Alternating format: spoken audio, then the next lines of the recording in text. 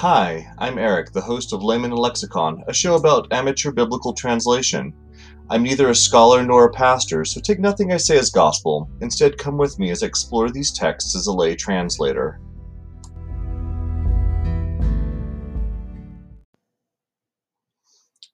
For today's episode, I'm going to be discussing John 1, 1 and 2. This verse here is probably the main reason why I am doing a biblical translation podcast to begin with, and it all starts back when I first started learning the Greek language. So, a little bit about me. Growing up, I had a love of Greek mythology, and when I did finally go to college, though I never finished a degree, I did end up studying ancient Greek. Now, before I started studying Greek at the university I went to, I picked up a Learn Biblical Greek textbook from a local bookstore, and I ended up not liking this textbook very much. It didn't really work. It wasn't organized in a way that I felt conductive to learning how to do translation. I think it would have been a good textbook for someone that really just wanted to get some basic understanding of doing biblical Greek, but it wasn't overall for me. That being said, is that the first thing it threw at me, of course, was John 1 1.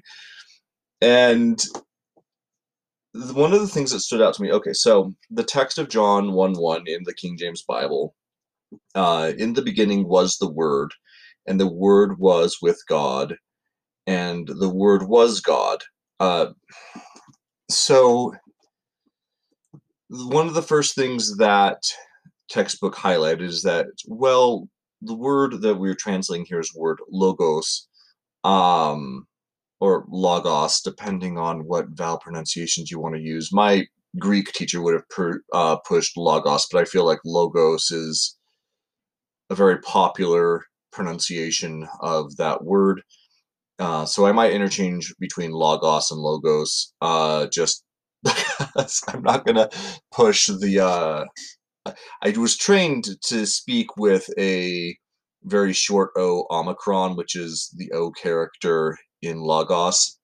Um, uh, so there isn't a long O there. So I'm going to primarily be saying Logos, but because Logos is a popular pronunciation of this word, I might flip back and forth between that. Though for technicality, I should try to say Logos because I'm going to get into uh, a verb that is Lego.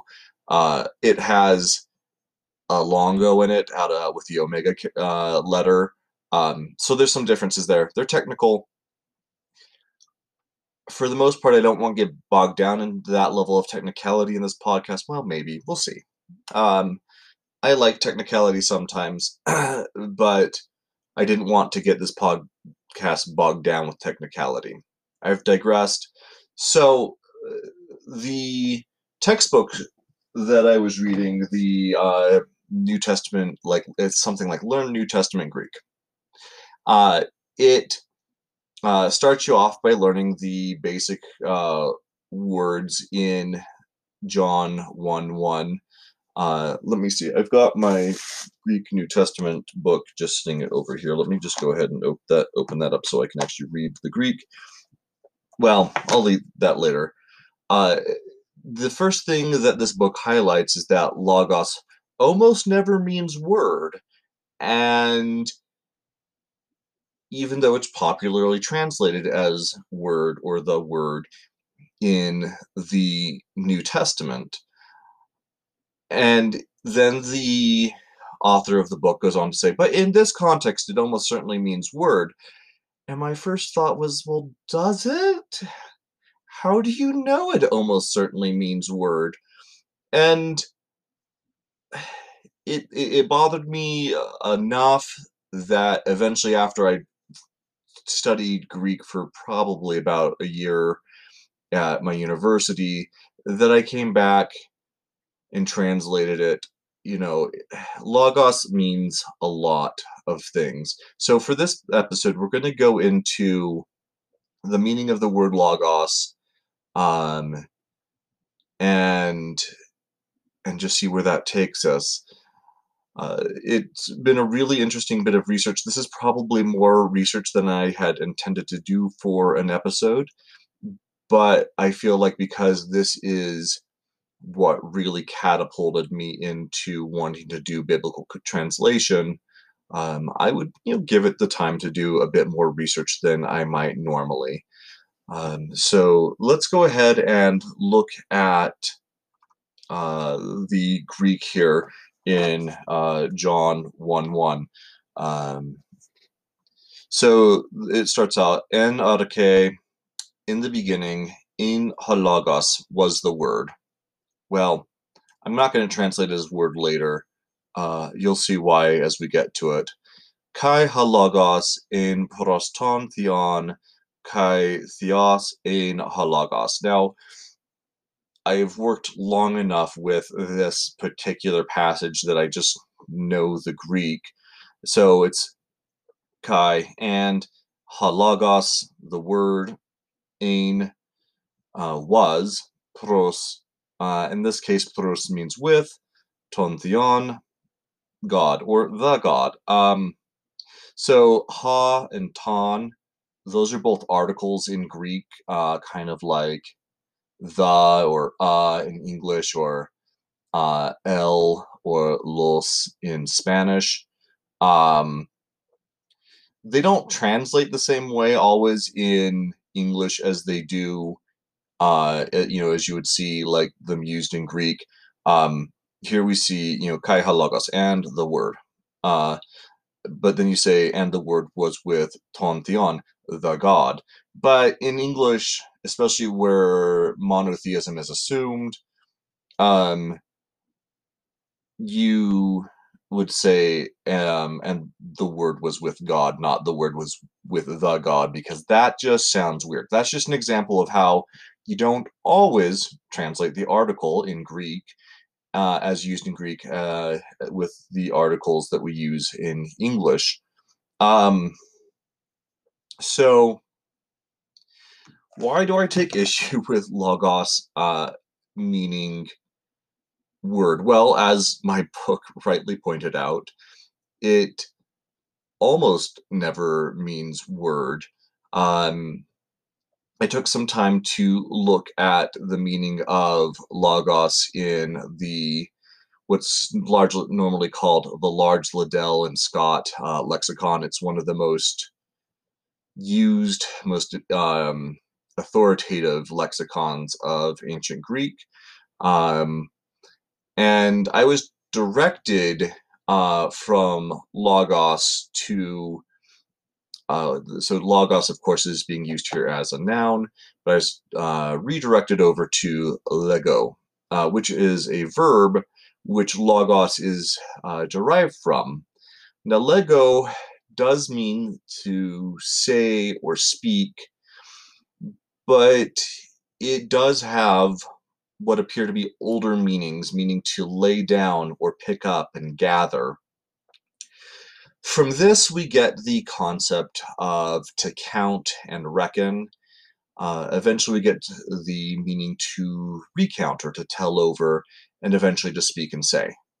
Uh, Returning to logos, its first definition in the dictionary is to a computation or a reckoning, um, and accounting, as in accounting of money. Um, Now, I shouldn't mean to say that logos doesn't mean word. It very much does, and it very much comes to mean speech, story, or saying. Um, and You'll also probably recognize, though, the word logos as the source of the word logic, or the ology suffix in English. Um, this is where, when I was studying ancient Greek in school, we did learn a little bit about philosophy and the philosophical translation of logos. Now, those are a broad range of meanings for the word logos, but it very commonly just means the reason or the argument. Um, so for me in John 1, I feel like the use of the word logos is used very abstractly. There isn't like a clear context saying the word has to mean word here, or it needs to mean reason or account. Now, I feel like account doesn't make sense in the course of translation. In the beginning was the account, and the account was with God, and God was the account. Um, that's weird. Okay, I feel like we can eliminate that particular translation, but what I found myself wanting to translate it as is in the beginning was reason, and reason was with God, and God was reason. That felt to me, well, at least a little bit more philosophical. Um, Now, was the author of John trying to be philosophical in that way? Maybe, maybe not. I don't know enough about the author of John to know if he was trying to be philosophical. Now, I did a little bit of research on how the Septuagint was translated. Let me bring up some of the information I have here. So in the Septuagint, there is a Hebrew word. I'm going to slaughter this. It's spelled Dalet, um, Vet, and Resh. Um, the the Var. I can't pronounce Hebrew very well, and I've studied just enough Hebrew as self-study on my own to get in trouble with this. Um, when the Psalms were translated into Greek, this word was very commonly translated as logos, and indeed, this word does mean word or talk. It can also mean things like act or action. So it's got like a broad range of meanings on its own uh, that make it hard to say precisely what it means without like direct context. So in some cases it's going to mean word, or sometimes it's going to say mean speech, sometimes it's going to mean command, um, which would be actually an interesting translation. I don't think logos. I don't remember if logos has that meaning to command. There's a completely other Greek word that I know for command that I wouldn't want to read into logos here. Um, but the Hebrew words, used in the Septuagint that commonly get translated as logos, there should be some weight given to those um, in how we understand logos. Now, that being said, is John isn't clearly quoting the Septuagint here, and so I don't want to rely on that meaning. I just know that some early Christians that would be familiar with the Septuagint would have been familiar with the use of logos in that context. Now, I did do some research on how some early Christians used and understood this particular text. There were a few. I mean, I looked at Ignatius and I looked at some others. I even looked at how Saint Jerome. So Saint Jerome, I'm have never been Catholic and or any part of any denomination that really venerates the saints. Um, Saint Jerome is was a scholar in I think the fourth century CE who translated the both the Hebrew Bible and the uh, New Testament into Latin, and it is still the primary source of the Latin text of the Bible. Um, so he takes this word and translates it as verbum, which does mean word. I don't know Latin, so here's the problem: is I don't know Latin to know all of the space that verbum can fill. I know much better the space that logos can fill. Um, but I did read a little bit of a Wikipedia article about this. The Wikipedia article seemed to indicate that St. Jerome experienced some frustration in translating logos into Latin. not finding a suitable Latin word to have the scope of meaning that logos did. Now the problem is that despite my efforts in doing some research on this, I did not find online um, a commentary from Jerome on this problem. So I don't know precisely where the Wikipedia article was drawing on that concept of frustration. Now, it also may not have been talking about Jerome feeling frustrated. The text could have also been read to mean that there would have been this stumbling block in his translation. Not that he felt frustrated, but that his work would have been frustrated by the lack of comparable words in Greek and Latin. So I don't know about what to make of that. It was an interesting little bit to find. If there's an account by Jerome of him like giving commentary on the translation of John 1:1, please feel free to send that over to me. The email just for this podcast is laymanandlexicon@gmail.com. I'll add that in the description. But it was a really interesting little tidbit that I saw in the Wikipedia article about the translation of Logos and Saint Jerome. I feel like I've digressed a bit. I'm going to kind of gather my bearings and come back to the recording in just a second.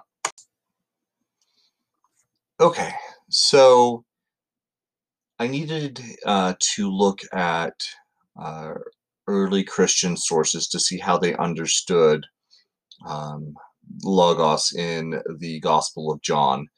And I looked at a few. I mentioned Ignatius earlier, Irenaeus. Um, I wasn't sure from the context they were using it in to know for sure if they were reading it as the word or some other meaning of logos. So I moved past those without really digging into how they understood it. I'm sure there has been probably some great scholarly work on how these early Christian writers understood the word logos, but the one that really kind of hit home was the first apology of Justin Martyr. So Justin Martyr is an interesting person. He's someone that had spent, from what I understand of his biography, he had spent a lot of time studying philosophy before becoming a Christian. And he is trying to defend the Christians against charges of atheism here. Now, Christians were one of the main reasons why Christians were thought of being atheists is because they refused to worship the popular gods, Jupiter or Apollo, um, and so forth. The refusal to worship the common gods were seen as them being atheistic, unpious, and so forth.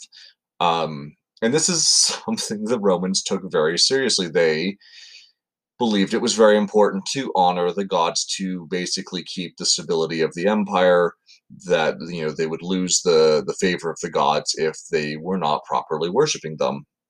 So it was very critical for these early Christians to show that they were not indeed atheists. Now, the way Justin Martyr goes about doing this, as I thought, was a bit entertaining.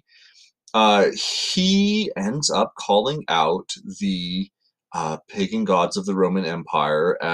He says, these are actually demons. Now he calls them daimons. I don't know if he's using the modern concept of a demon as being specifically evil. Daimon in Greek means something like just some sort of like spiritual being that has it's the sort of quasi divine idea. The I know that Christians eventually begin pushing the idea of demons being these evil beings. In fact, the demons in the part that I'm pulling from on Justin Martyr. Um, he does, in fact, use the phrase evil demons. Um,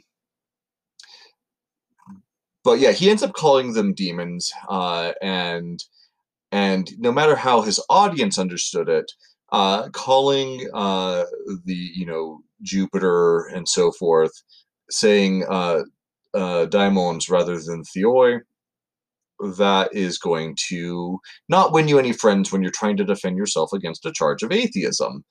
Um, so I'm just going to read a little bit here from uh, the First Apology of Justin Martyr, chapter 5. Now, this is something that you could easily look at yourself. Chapter 5 is really short. It's like a few paragraphs long. And now I should confess here, I was not able to find in my bit of online research, I was not able to find a Greek source text for this work.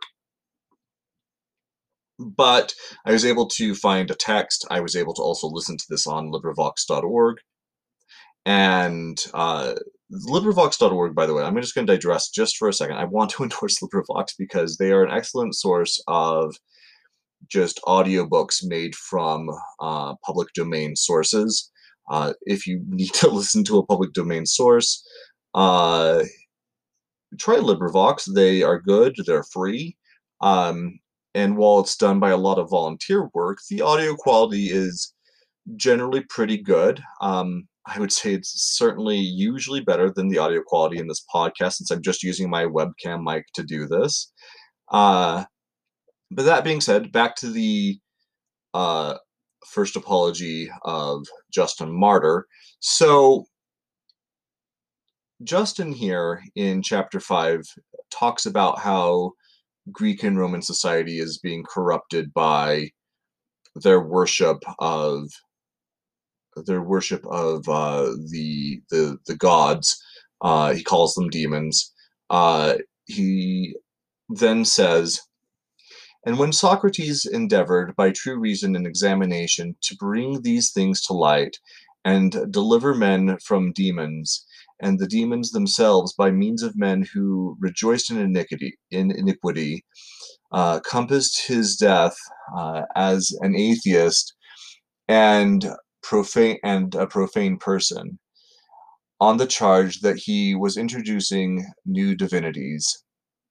And in our case, they display a similar activity, for not only among the Greeks did reason, logos, prevail to condemn these things through Socrates, but also among the barbarians were they condemned by reason, or the word, the logos himself, who took shape and became man, and was called Jesus Christ.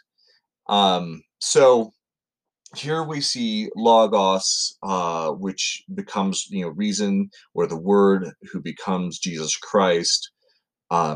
We see this directly compared to the reasoning faculties of Socrates. So to me, I feel like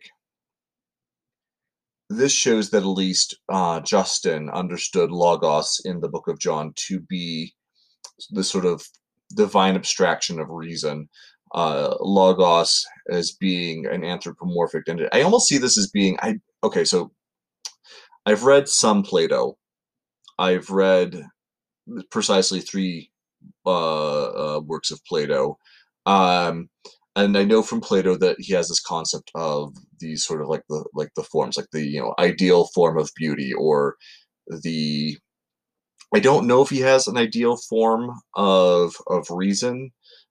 This kind of feels like it's touching on the concept of a Platonic form of reason, um, but it seems very clear that Justin Martyr understood logos in the Gospel of John to be this sort of divine reason, or personification of reason. And this seems really similar to me of the personification of wisdom in the Hebrew Bible. You see that in some of the Psalms where wisdom is with God. Though wisdom being with God in the Psalms is not the same as the self-identification with reason that we see in John 1:1. That being said, as I specified in the trailer to the show, I am not a Christian. The concept of the Trinity is not something that's intuitive to me. Um, I don't know here. So, like, it's very clear that the Word or Logos is becoming flesh in the opening sequences here in John. I don't know if that means that God the Father is becoming flesh. Um,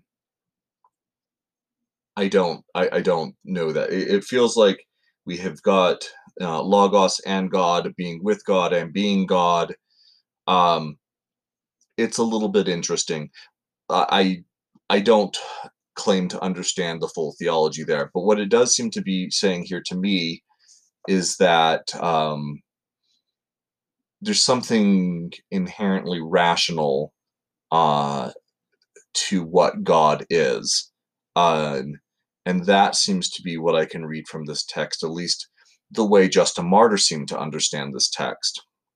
Oh, that also reminds me, the Greek text, and this is kind of a digression. I think I want to say that Logos is, I don't want to say, here's what I don't want to say. I don't want to say that Logos in this verse specifically means reason. I think that's wrong. I think it's a good translation of it, but I feel like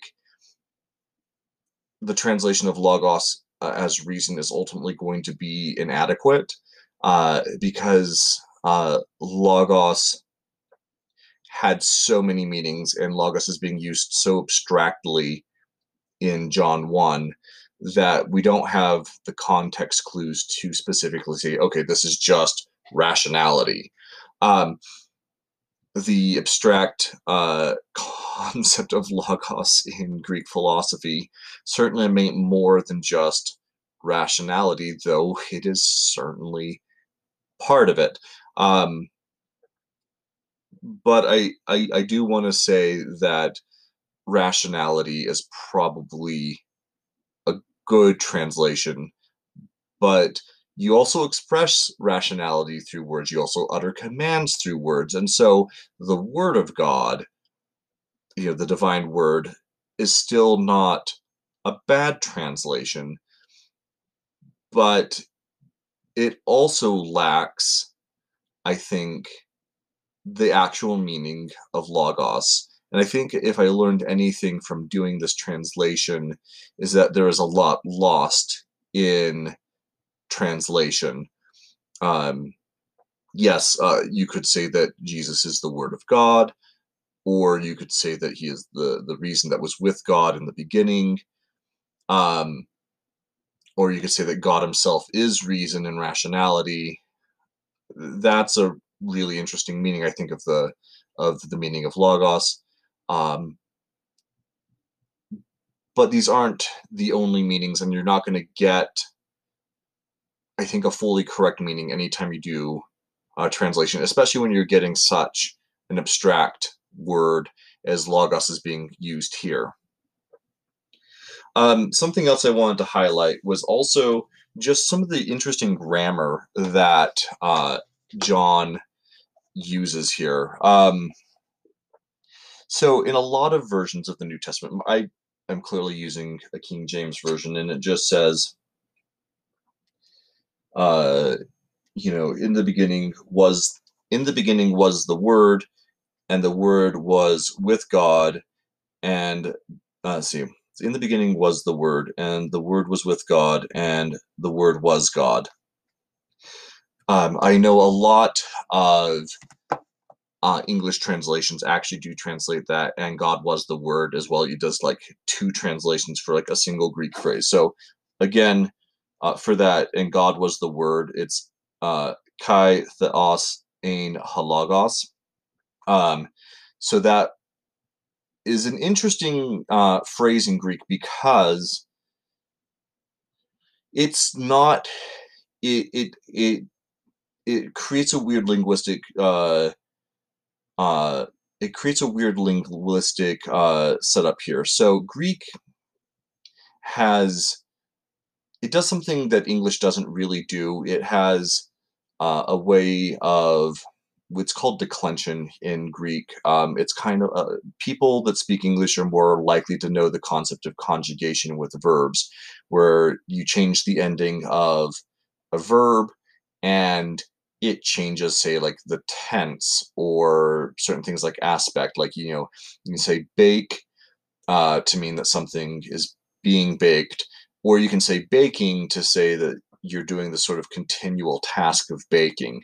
Um, in Greek, you can do something similar with declension, where you can indicate that something is very specifically the subject of a sentence and an object of a sentence. And here we've got theos and logos. Now, theos and logos, you'll notice that they both have the same os ending. Um, that indicates that they have the same declension. They're both subjects.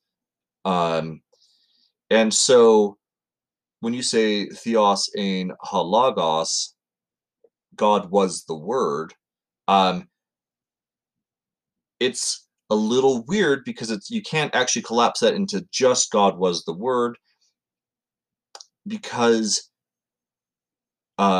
logos is just as much the subject of the verb was as theos. Um, and so you really do kind of force what I kind of think of as a sort of syllogism in the text, where um, God was the Word and the Word was God, um, are both equally valid translations of that little bit of Greek. Um, and so that's why you would typically see that in a lot of common English translations, is because there is that ambiguity in the Greek text where God was the Word and the Word was God. Um, word order in Greek doesn't so much matter as declension does, um, and it's just a really interesting little tidbit. Um, but it's really interesting, and then of course you get to verse 2, "Hutos in en arche pros ton theon." This was in the beginning with God. So it seems clear to me that logos both is God but isn't identical with God. That probably is some sort of proto concept of the Trinity. I'm not sure how early on the concept of the Trinity developed in Christianity, um, but I can see here in this reading of John that this idea of the divinity of Jesus Christ, or the divinity of the Word, is clearly developed here. John's Christology is a very high Christology, elevating Jesus clearly to the level of God. Um, Now, I think that pretty much wraps it up. Again, if you have any questions about this translation, feel free to reach out to layman and lexicon at gmail.com. And I'd be happy to review questions. Of course, you can respond to me. This podcast is being produced via anchor.fm. That podcasting service allows you to also leave me voice messages, which I can listen to if you prefer to communicate with me that way.